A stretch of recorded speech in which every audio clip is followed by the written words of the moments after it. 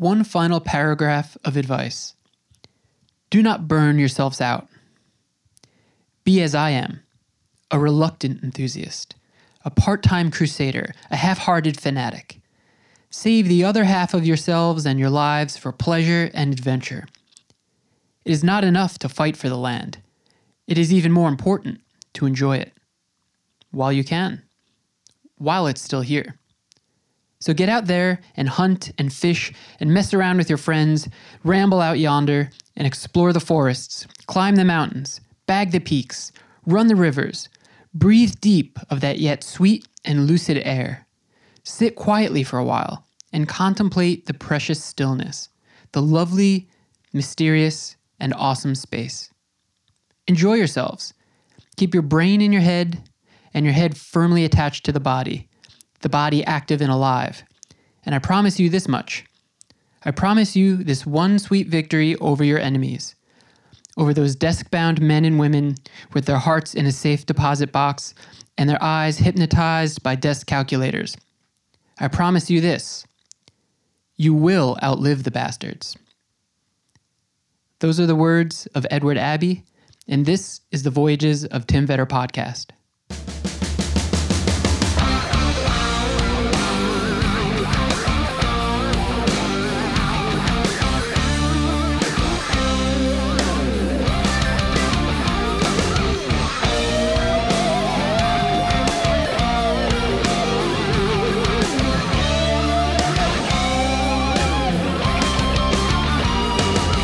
Welcome to the Voyages of Tim Vetter podcast.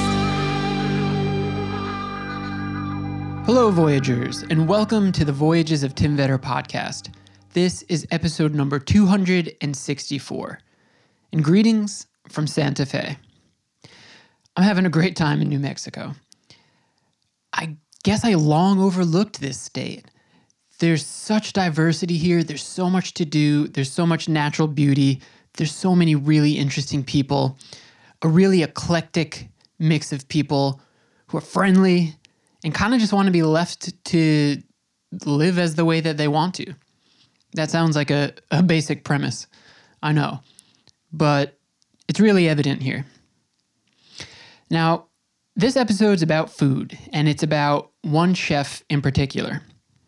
He's the guest on this episode, and his name is Fernando Olea. He owns and runs and is the head chef of a restaurant called Sazon. Now, I've been unbelievably fortunate to have incredible meals all around the world. And I know that sounds kind of braggy, but I don't know. This is a podcast about stories of my travels, so it's kind of self-indulgent by nature. But I was running through a list of some of my greatest meals after I had this one because I was so blown away. And, I remember being in Thailand with my friend Kevin, and we met the lady in the cowboy hat serving her pork knuckle cow camus. We had midnight fried chicken in Chiang Mai. In Asheville, I went to Curate, Chef Katie Button's place, and had this insane Spanish tapas meal. In Morocco, my partner Leslie and I randomly on a Friday ended up in a rug shop, and when a family was breaking their fast with Friday couscous, they invited us in. In Brunei, I was invited to a stranger's home on the water, and they invited me back a couple days later, and they made all my favorite foods from Indonesia that I had been talking to them about. In Kentucky, at Bourbon Barrel Foods, Chef L'Oreal made us this brisket cornbread sandwich, which just sent our brains just swimming with endorphins. I've been really fortunate. And sometimes I'll hang out with chefs because of this podcast, and they'll take care of me and Les when we're traveling together. It's never expected, but it's I'm just always so grateful when it happens. So I recorded this conversation with Chef Fernando, and then afterwards, we had a meal at his restaurant, and he really took care of us.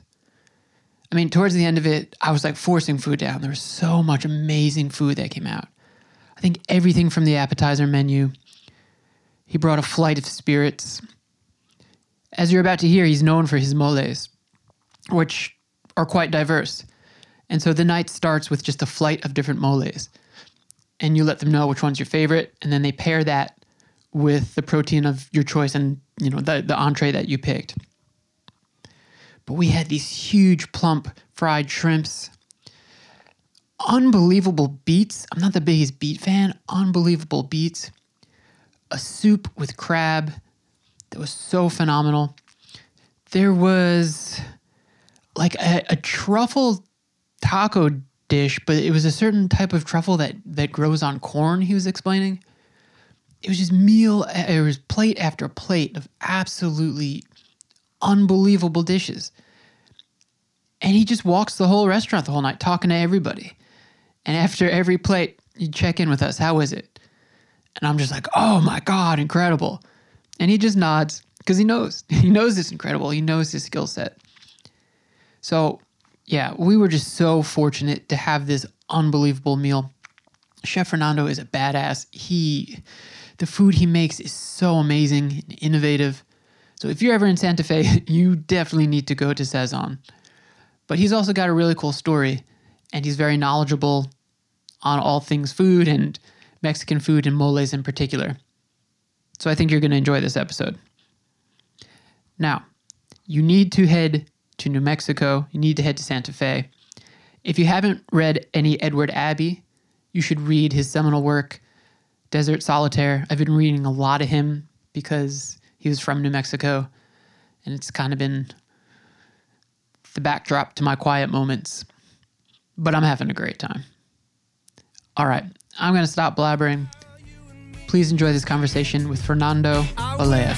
I wish you were here with me, baby. If you still got it, if you still feel the way I do, I know you always wanted to go. So why don't you meet me in the middle? Meet me in New Mexico.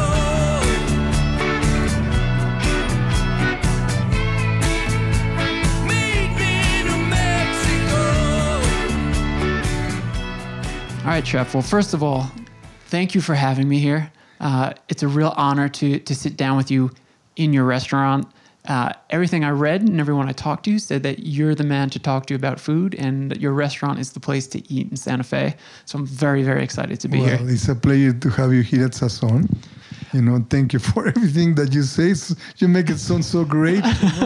So Actually, I met Lois Ellen Frank and Walter Whitewater, yes. and they said to say hi to you. So Oh, great. Yeah. Yes. Lois is a great chef. yeah, they're fantastic. And Chef Walter is as well. They do a lot of special events Yeah. related with Native American cuisine. Yeah, I've had people on this podcast from all around the world. We focus on travel, so obviously food is an integral part of travel. And I had never had someone on to talk about Native American food, so that was really, really exciting for me. Oh, I'm so glad you have the opportunity to chat with Yeah, Louis. and I have so many questions about Mexican cuisine, so I'm really, really happy to have you. Well, it's a pleasure to have you here at Sazon, and I will try to answer as much as I can, because when we talk of Mexican cuisine, it's something that it doesn't have beginning, it doesn't have end. That's what I feel of Mexican cuisine. Yeah, I see a lot of parallels almost to Chinese food in America, because when I was growing up, I grew up in the suburbs outside of New York City, and my knowledge of Chinese food was like American Chinese food, and it didn't represent the diversity and complexity of the food from a very large country. And I think the same thing for Mexico. I grew up eating like hard shell Ortega tacos, thinking like, oh yeah, I'm eating Mexican food. Well, it was great. That was what it was available, Yeah. What's happening historically in the United States, many people think that Mexican cuisine is Tex-Mex. And in a way, it's great because they've been talking of Mexican cuisine. And in a bad way, is a misrepresentation of what is a cuisine. The Tex food can be great, delicious, but it really is not compared what is a cuisine. You know, the Mexican cuisine is, perhaps, as you mentioned, a Chinese cuisine. Yeah. One of the top cuisines in the world, you know. And something that have make Mexican cuisine so incredible is the fusion that you've been listening that word fusion probably in the past 20 years. Everybody have used it Right. and abused it. But fusion is something that happened for hundreds of years. And that's what make Mexican cuisine so incredible and so rich. Yeah, it's interesting because I think a lot of times people want to say, like, what is authentic, whether it's what is authentic Indonesian food, what is authentic Nigerian food. But sort of to your point, things are always evolving and changing. People are always immigrating, groups are always mixing. So what's authentic? I don't really know how you could define that. Well, you know, authentic, it, in my opinion, will be something that a group of people eat in certain areas. And who will determine if it's authentic or if it's not authentic? Right. You know? Is that, you know, I would say the food that I was raised eating is authentic. Yeah, but it's authentic of my family. That was what they used to prepare, you know. But talking in general, there are some basic recipes, some basic dishes that they are common not only to certain families, but certain regions, certain states, certain cities, and I think that that's authentic. Yeah. When we talk authentic, not necessarily need to be a recipe. But certain flavors, certain characteristic flavors, you know, because you cannot say this is the right recipe. That's the right recipe that cook who? My aunt? Right. That's the right recipe, or the right recipe that cook your aunt or your mother, or, you know, it's a lots of variations. But there are some basic rules without being established as a rules that apply to certain dishes, to certain sauce. You were born in Mexico City, right? That's right, Mexico City. How long did you live there? I lived there 40 years. I've heard, I haven't been, but I've heard it's an amazing food city. You know, it's always been an incredible food city. And like I mentioned to you, big part of that is the fusion that have happened through years. You know, we have a lots of influence, lots of fusion from Asia, from Europe. And you see it present not only in the food, but in the culture. You know, you see the architecture. You go to some cities and you will think that you're in France. You know, you go to cities and the churches, because we have a lots of influence from Spain. You know, you see some incredible churches that you think that you're in Europe. Has the city changed much over time? Of course, yes, because what Mexico is not is the mariachi, the sombrero, the charro. That's a tradition and it's great. But Mexico is as well an avant-garde city and country that we here in the States, we don't realize that and we don't understand, you know, because we always identified or we pretend to identify people that have moved to this country looking to separate themselves, to find a jobs, but there's millions of people in Mexico that they are happy there and they live in an incredible country. Who was doing the cooking when you were growing up?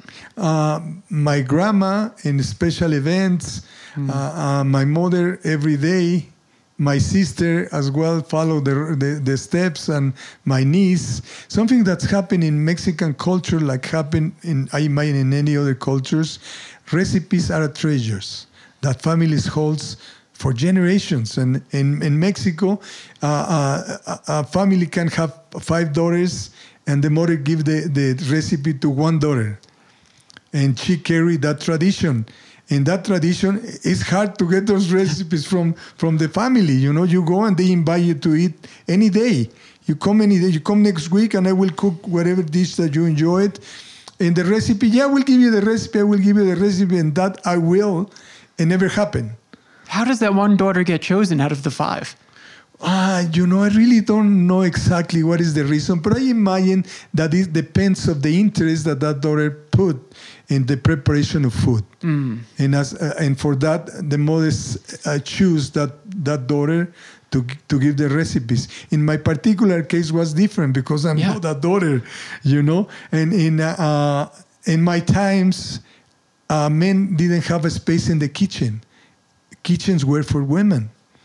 And I was a privileged person because I get recipes from my mother, from my aunt, from my sister. I rescue some recipes from grandma that I don't know why I get it. One of my aunts was so kind that she doesn't only wrote me a recipes, but she put it with a little tape, how the chiles need to be roasted because some chiles, they are charred. So if you don't know, you say, well, I ruined this dish. But no, they are charred. And that's the flavor that you get in some of the moles, you know. And like I said, this aunt went to the extreme. She went to really teach me how things should be prepared. Did you know that you wanted to be a chef when you were young, or did you think something else? You don't know. I've been a person that I've been doing what life is bringing to me. And I was so fortunate to find the profession of a chef. I've been doing this for 30 years, and I couldn't find a better field. You know, I've been so lucky to get into this field. You know, what other business people come happy to enjoy it, to celebrate? That's what we do in a restaurant. You know, we take care of these people that come to celebrate, and it's amazing. It's a hard field to be successful in. My reference point is New York, and restaurants often don't last long in New York. So if you have longevity in the restaurant business, you're doing something special. Well, historically, restaurants, the shelf life of restaurants is 2 years. Yeah. You know, and some failed, some passed the 2 years, but most of the restaurants is a failure. And I think that part of that is that it's so easy. You have a good dish, and everybody tell, oh, you should open a restaurant. Yeah. You know, but a restaurant is not to cook. A restaurant is a business like any other business. You know, have different areas. In a restaurant, you have the front of the house, the back of the house, the building, you know, the ambience. So you need to be on top of all those three elements. Yeah. Do you have to think about not necessarily just what do you enjoy making, but like what would customers want to eat, even if it's something I wouldn't particularly want to be making for them? Well, you know, surprisingly, I cook food for me. I don't cook for my guests. Wow. I cook food that I enjoy, food that I love, food that I was raised with, eating it, in flavors that I find in my culinary adventure. And I may be different than other chefs, you know, but I feel that the way to please somebody is to prepare what pleases you. If you don't find a way to please yourself, how do you expect somebody else will enjoy what you do? You know, so maybe I'm wrong, but that's what I have done in my culinary adventure. You know, bringing the flavors of my family and adjusted to my palate and hoping that the guests will enjoy it. And I think that they've been very fortunate because my guests seem like they've been enjoying it, even though it haven't been an easy trip. Yeah. You know, I've been having some stones in my road as I've been moving in the culinary adventure, just to sharing with you. So I start serving moles in Santa Fe. And customers used to come, my staff offered the moles, and the reply of customers was shaking their head like was something disgusting, and say, no, mole, no, I don't want to hear about moles. Really? And I get to a point that I was so frustrated because I know that the moles are amazing. Maybe some people do a bad mole, so you can cook a bad mole, but in general, moles are amazing. Those are the sauce of Mexican cuisine.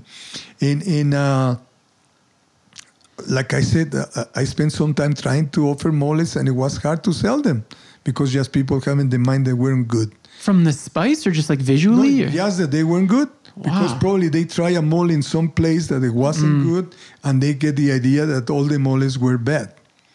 So something struck me, and what I start doing, I start sending an amuse-bouche with the moles of the day. That they were anything from 4 to 7 or 8 moles. Like a flight, almost, yeah. Yeah. A little sample. And that's what we still do at Sazon. Oh, cool. That's the beginning of the meals. You know, do a little amuse-bouche with the moles, and I get it in the nail. In that moment, people start trying moles and start ordering moles that otherwise they would happen. You know. How long did that take to sort of like get people's palates used to it? I'm sorry, I don't understand. Yeah, well, from the point where people were like, no, we don't want moles, to now where they're like, yes, we want moles. Like, how long did it take to make that work? It took me at least like a couple years, you know, but people get it, you know, because I said, maybe moles are bad. Maybe I'm trying to put in the table something that is not appealing for the American palate. But it wasn't that. What's happened is, like I just mentioned to you, that maybe they eat a bad mole and they get the idea that all the mole is supposed to taste like that, you know, because many people think that mole is the sauce with chocolate. Right. And yeah, some moles have chocolate, but not all the moles have chocolate. And it doesn't need to have chocolate in order to be called mole. Mole comes from the Nahuatl language, mole, that means mix of ingredients. And it's just that, you know, the only common ingredient in moles is chile, no chocolate. And they come from Puebla, right? They come from all over Mexico. Okay. The mole, I'm glad you mentioned that. I can tell that you've been studying your moles. I had somebody on once who specializes in tamales in New York City. And he's from Puebla, and he was telling me. So maybe he was just proud of his mole. Yeah, probably that's what it is. You know, many people think that the moles come from Oaxaca. You know, and that's a southwest state. And yes, Oaxaca have an incredible cuisine and have what they call the moles of the 7 regions. Each region have their own mole. And they are amazing, completely different the moles, and they are an incredible flavors. But the mole that give the name to moles and the mole that is being more popular all over the world is being the mole poblano. Yes. And yes, the mole poblano is mole from the city of Puebla and the state of Puebla. And that particular mole was created in a convent in the city of Puebla, and they said the nuns were expecting the visit of the Archbishop of Mexico, and they want to prepare something very special. The nuns went to the kitchen, started putting ingredients together, and there comes the mole poblano. I see. They said the angels came and helped the nuns. Yeah, maybe. I really don't know, but you know, when you think that the mole poblano have over 30 ingredients, I think that they probably need some divine intervention. Yeah. Was it common, because you were referring to dishes from your childhood, given that moles are so complex in the sense that they have so many ingredients, was it common for people to be making them at home? No mole poblano. No mole poblano. Mole poblano has been more something that is being done in special occasions. Okay. You know, and even nowadays, if you go to a small villages, it's incredible. It's magic what you see there. You know, these native Mexicans grinding everything in a metate. That is a flat stone with a stone roller where they grind everything, and it doesn't take hours to prepare. Sometimes take days to prepare. Whoa. You know, it's an intensive love work, you know, that creates something so special in our weddings or baptisms or things like that. I see. So then how did you have any recipes from grandma then that were mole recipes? Oh, yes. Okay. My mother, my grandma, my aunt, and, you know, my sister, you know, lots of different recipes. Are those sold here? And those are the ones that I use here. Very cool. Yeah. When you first came to the States to live, it was Minnesota? Minneapolis, yes. Minneapolis. What brought you there? My wife. Okay. My wife brought me to Minneapolis, you know. You mentioned Tex-Mex. Like, at that time, what was the state of Mexican food in the U.S.? Was it mostly Tex-Mex? what I used to eat in Minneapolis, I used to eat Taco Bell. No. Yes. Wow. And for me, Taco Bell was a treat. Oh, really? You know, it was the closest that I have from Mexican food. Wow. Besides the food that I prepare. And it was an area in St. Paul where they sell Mexican ingredients. And I used to go there every other week or whatever to buy ingredients and prepare some of my food. Oh, you know? I see. But it wasn't really available. And what was available, there was some restaurants that call it Mexican, but they were more Tex-Mex. Yeah. You know, and like I said, they were great. They were some of the restaurants. They were delicious, but that was that Tex-Mex. Is that where you had your first restaurant? Was it Minnesota? No. I've been many trades. You know, Really? Profession, business administration in Mexico. Moved to the States. I get into the restaurant.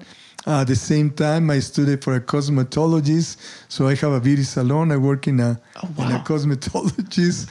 From there, moved to Santa Fe for furniture. I have a furniture store. Wow. So we moved to Santa Fe, and in Santa Fe, I bought an amazing place called Bert's Burger Bowl.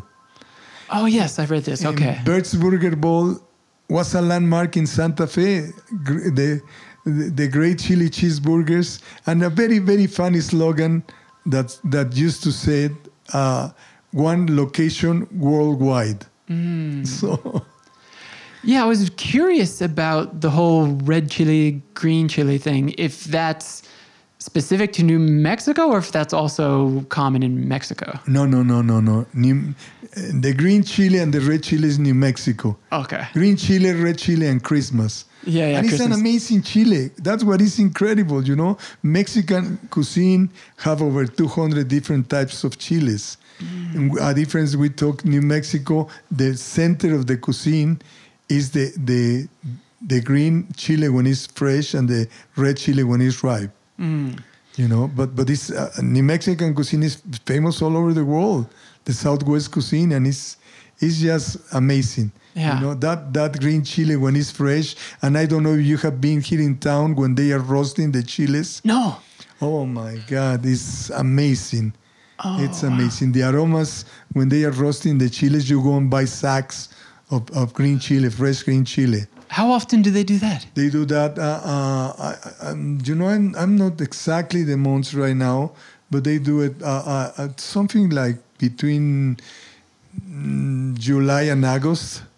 July, August, September, something around those months. Yeah. And like I said, and you see it in many supermarkets, special supermarkets in certain locations, that they come and they roast the chilies outside and you just get in line buy your sack and they roast the chilies for you. Oh, that's amazing. It's I bet that amazing. smells really wild. Oh, no, the smell of the city is incredible. Incredible. You know, unique in the world. Yeah, there's also something else that's unique about New Mexico that I've been trying to figure out. And I maybe I'm totally off base here, but you know, this is land that in essence was stolen and restolen and gone through so many changes. And there was nuclear testing here. There was a very strange history, but I think it's created a situation in that a lot of people feel that they can come here and be unique and be creative, and no one will sort of bother them for however type of lifestyle they want to live. I don't know if I'm off base with that. No. I think that you are right. You know, and especially talking Santa Fe. You know, Yeah. Santa Fe is an amazing city and is one of the vortex of the world where the energy is concentrated. Many people come to charge their energy. You see artists that they come and that's what they do. You know, and it's an amazing city. It's really special. You know, we're fortunate, the ones that we live in Santa Fe, to be here. You know, it's amazing. Is the culinary scene competitive here, or is there like a brotherhood or kinship among chefs? You know, I don't see it as a competitive. I see it as a friendship. You know, we know everybody. And everybody does their own food. Everybody does their food. We have an incredible array of very talented chefs. You know, incredible. So for the size of the city, you know, the restaurants that we have and the quality of the restaurants is incredible. Santa Fe is becoming a culinary destination. Yeah. You know, That's one of the reasons I'm here. oh, great.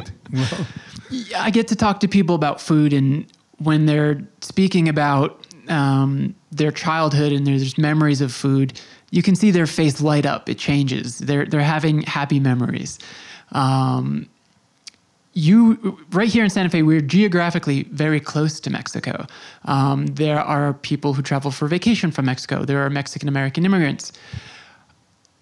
Is there any pressure to sort of get it right in terms of making moles and things like that that would remind people of their youth back home? well, you know, the pressure is every day. The pressure is every day trying to satisfy the palate of my guests and friends. But of course, like I always said, you know, you can fool somebody that doesn't know the food of certain country. But the people that come from that country, you know, they are the biggest critics. Yeah. And I always love to take care of, as we call my paisanos, people from Mexico. And I feel honored when they enjoy my cuisine. You know, that's very, very special. I have served a couple presidents of Mexico, and you know, if somebody can know food because they get the best of the country, you know, and they have enjoyed my cuisine, and so I have developed some relation there. Weren't you also chosen by Michelle Obama for her program? I have the opportunity to travel to Washington with a program here in Santa Fe called Cooking with Kids. It's great program that is in the schools and in which they teach kids about cuisines of the world. Oh, amazing. And it's very complete because not only talk about food, but talk geography, talk about music, talks about history. And it's very, very complete and very special program. And like I mentioned, I have the opportunity to go to the White House when the Obamas were in the presidency. Mr. Obama was in the presidency. And I have the privilege to be there with a movement was called Chefs Moving to School. And I have the big distinction to be mentioned one of the 3 chefs that Mrs. Obama mentioned for their standing participation, bringing, in my particular case, the flavors and the culture of Mexico. Oh, that's so cool. I want to ask you about mezcal. Oh. I know very little. I'm a novice when it comes to this.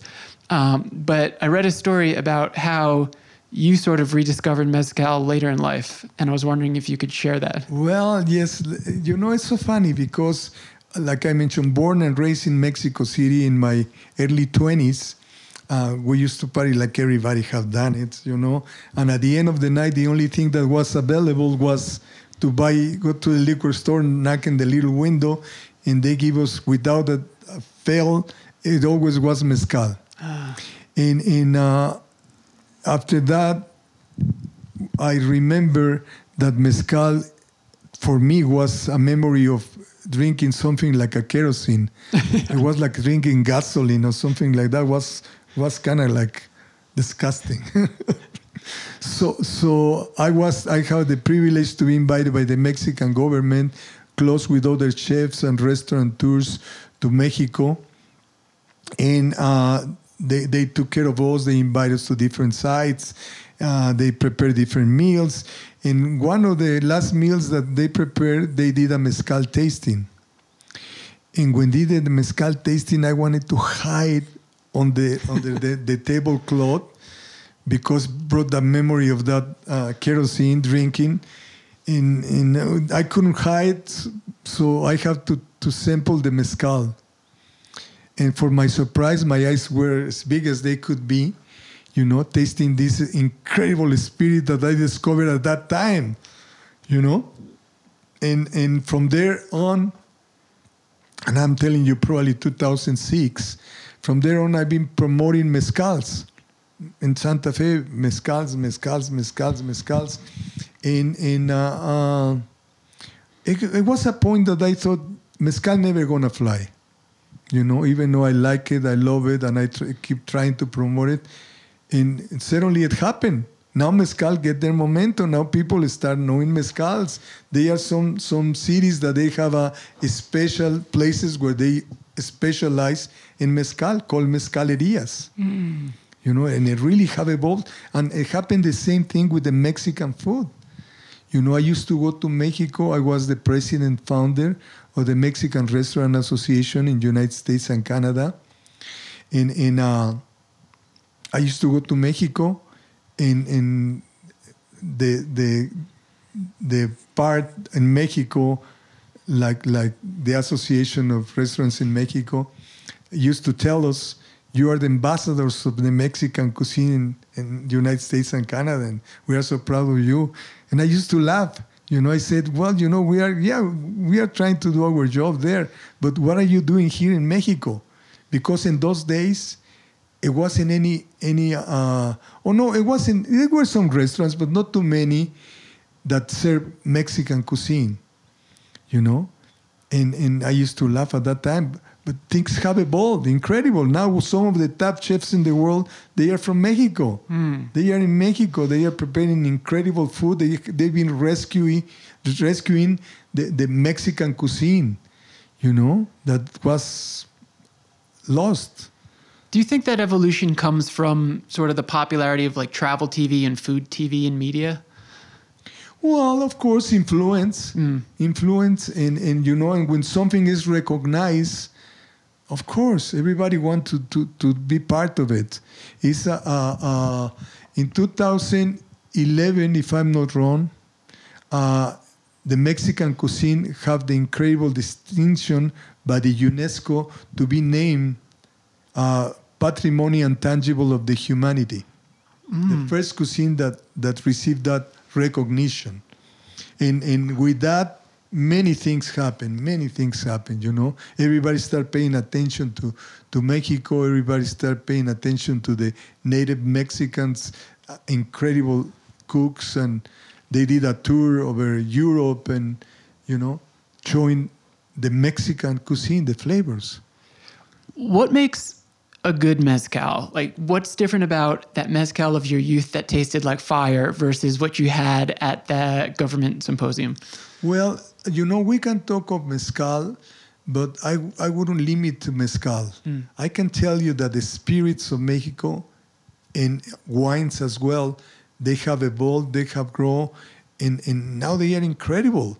You know, mezcal was something that was, mezcal as tequila was, there was that type of a spirit that you just want to guzzle it and get the buzz, you know, and who would drink more. And now have changed. Now tequila and mezcal and all the spirits produced from agave, you know, they have evolved so much to be an amazing spirits to sip, to enjoy it, you know, as an aperitif, as a digestive, or as a part of your meal, to pair it with your meal. What make a good mezcal? What make a big mezcal? Well, you know, it's just preference. It's preference, you know.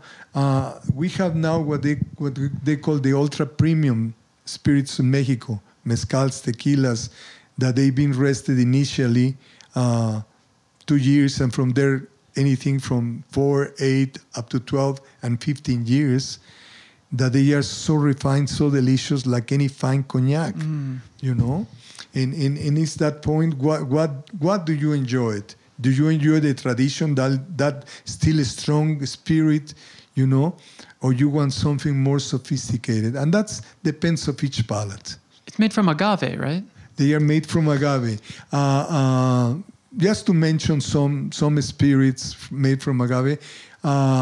The group of spirits is known as mezcals. Yeah. And in the mezcal group, we have bacanora, sotol, tequila, mezcal, raicilla, different spirits. In each of them, they are produced with a specific spirit. The only one, with a specific agave. In the case of the tequila, as you well know, is the blue agave or Webinar agave. In the case of the sotol, is called the agave is the desert spoon. That is a small agave found in the northern states of Mexico, and you find it in the south states of United States as well.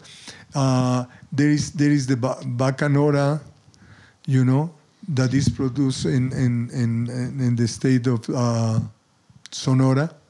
Do you have all those here? Yeah, we have all those. I'm We excited. have one of the best selections of spirits of Mexico, not only in the states but in many states. The only of these spirits that is produced with more than one variety is the mezcal. Mezcal is produced with up to 30 some varieties of agaves. Wow. Some of them wild. Do you cook for yourself when you're not working? Of course. Yes, of course. I know a lot of chefs that say, I don't want to cook for myself. And you know what? I cook for myself because I'm in the restaurant every day. So Okay. Cooking here every day. So if somebody's coming to Santa Fe, of course, I'm going to recommend coming to your restaurant. Oh, thank you. But where else should they go to get sort of the New Mexico Santa Fe experience? Well, all depends. We have some traditional places in Santa Fe, and I just gonna mention some, like maybe miss others, but with no intention to do it. If somebody want to come and discover the Southwest cuisine, I would think that should be Tomasitas, the Shed, Maria's, to mention some. Cool. Rancho de Chimayo should be some very representative of the New Mexican cuisine. And the red and green chile that is, like mentioned earlier, delicious. Yeah. And if they want to discover flavors of other chefs, we have so many talented chefs. I would spend here a half hour mentioning them in how great they are, but very, very free. So one great friend that I have, a great chef, Martin Rios, from Martin Restaurant. We have Geronimo's, Chef Slim. We have Compound, and I can keep mentioning. Yeah. All depends what do they want, how casual, how formal their meal they are looking for. What do you like to do when you're not cooking? I usually in the restaurant all the time. Really? Most of the time I spend in the restaurant, and that's what I like to do. I really enjoy it. Like I told you, I've been very, very fortunate to find my right path. And Yeah, that's rare. and it takes time. Mm-hmm. Takes time, and I wish everybody could find their niche. What you feel comfortable. I love the restaurant. I'm a person that I'm not in the kitchen. There've been some years that I've been in the kitchen, but what I do at Sazon, I stroll from the kitchen to the dining area, and you see me talking with every customer and checking what comes out from my kitchen, and that make it great, because what I want to do for my guests is to really create an experience. There are so many great places, and I want to be a little above that to provide an experience for my guest. Every night you have the main menu, but then you also have like a chef's menu that you do, right? We have different things. We have the regular menu. I know some chefs like to try to do seasonal.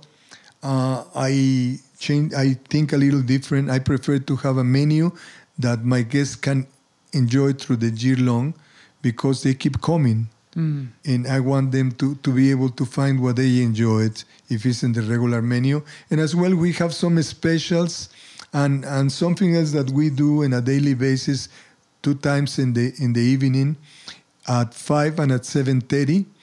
we do what I call the degustación. And the degustation is an example of my food served in 10 different courses. Wow. And we do a pairing as well with some spirits of Mexico. How often does that change?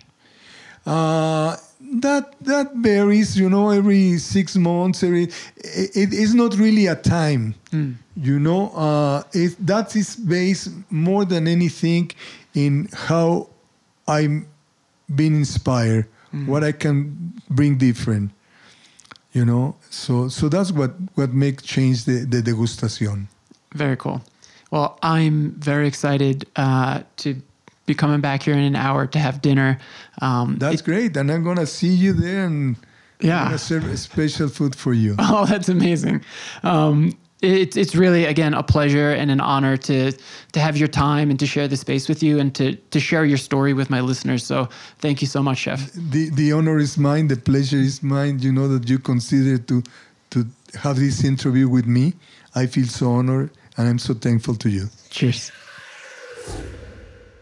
All right, Voyagers, that is a wrap on episode 264 of the Voyages of Tim Vetter podcast. Whew. This was awesome. Thank you so much to Fernando and Shannon and the staff at Sazon for treating us so well. You can always tell when people sort of know the travel lifestyle and take care of you. And it's amazing. I love doing this. So I hope you enjoyed this one. I will have more episodes coming to you from New Mexico. But I also hope you're out there creating your own adventures and your own stories. There's so much to be seen all over the world. It's not difficult to make adventures. So go out there and do it. All right, Voyagers, that's a wrap. I will catch you very, very soon. And please, please, please take care of each other. Bye-bye.